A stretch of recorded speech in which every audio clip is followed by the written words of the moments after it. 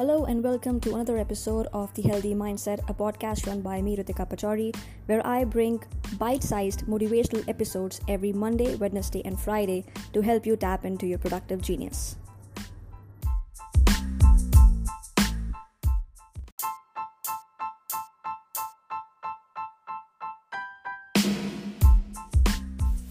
Hi, this is Ritika Pachori. Welcome to The Healthy Mindset. Today I'm going to talk about how I wrote my best-selling novel on the smartphone.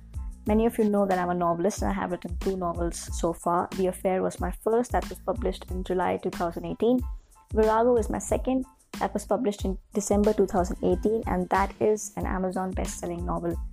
Now, how I wrote it on the smartphone, I used 2 apps. The first time, that was when I was writing The Affair, I wrote it on MS Word. And the second one, Virago, was written on Jotapad. Now, the good thing about Jotapad was that it gave me the exact number of words, the exact word count was there. But this is not what I want to focus about. Yes, I used 2 apps that were very helpful, but how I wrote it was a drive, that fire within me that forced me to do something more than what I was doing at that time. I was a teacher in a school and I was very happy with my job, but it was something missing, something more. I wanted more.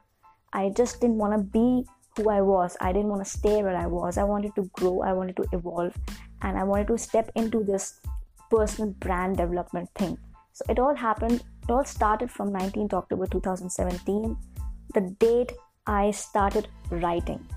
And why I started writing on the smartphone was because at that time my son was only 1 year, 10 months old. So if I would open my laptop, it was a distraction for him. And if he would be distracted, then obviously I would be distracted.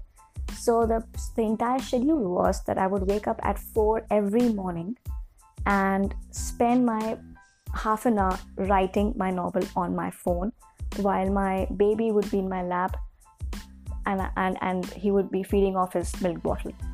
And after that, I would get up, I would make my tiffin, wake my husband up and tell everybody I'm going for a job.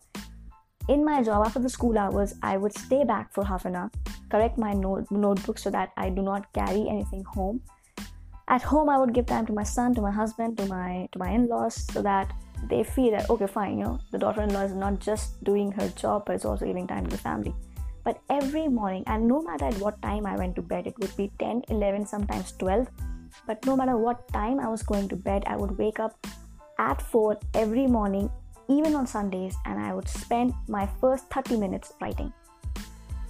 And it was that fire within me that instigated that you have to, Ritika, you have no other option. So I refused to take failure or any kind of an excuse as an option, and I just went after it. So if you have an idea and if you have that fire inside you, but you're facing barriers and hurdles, please find a way to go past them, because the day you step outside your comfort zone is when miracles will start happening. Thank you for tuning in. If you like this episode, please share with your friends.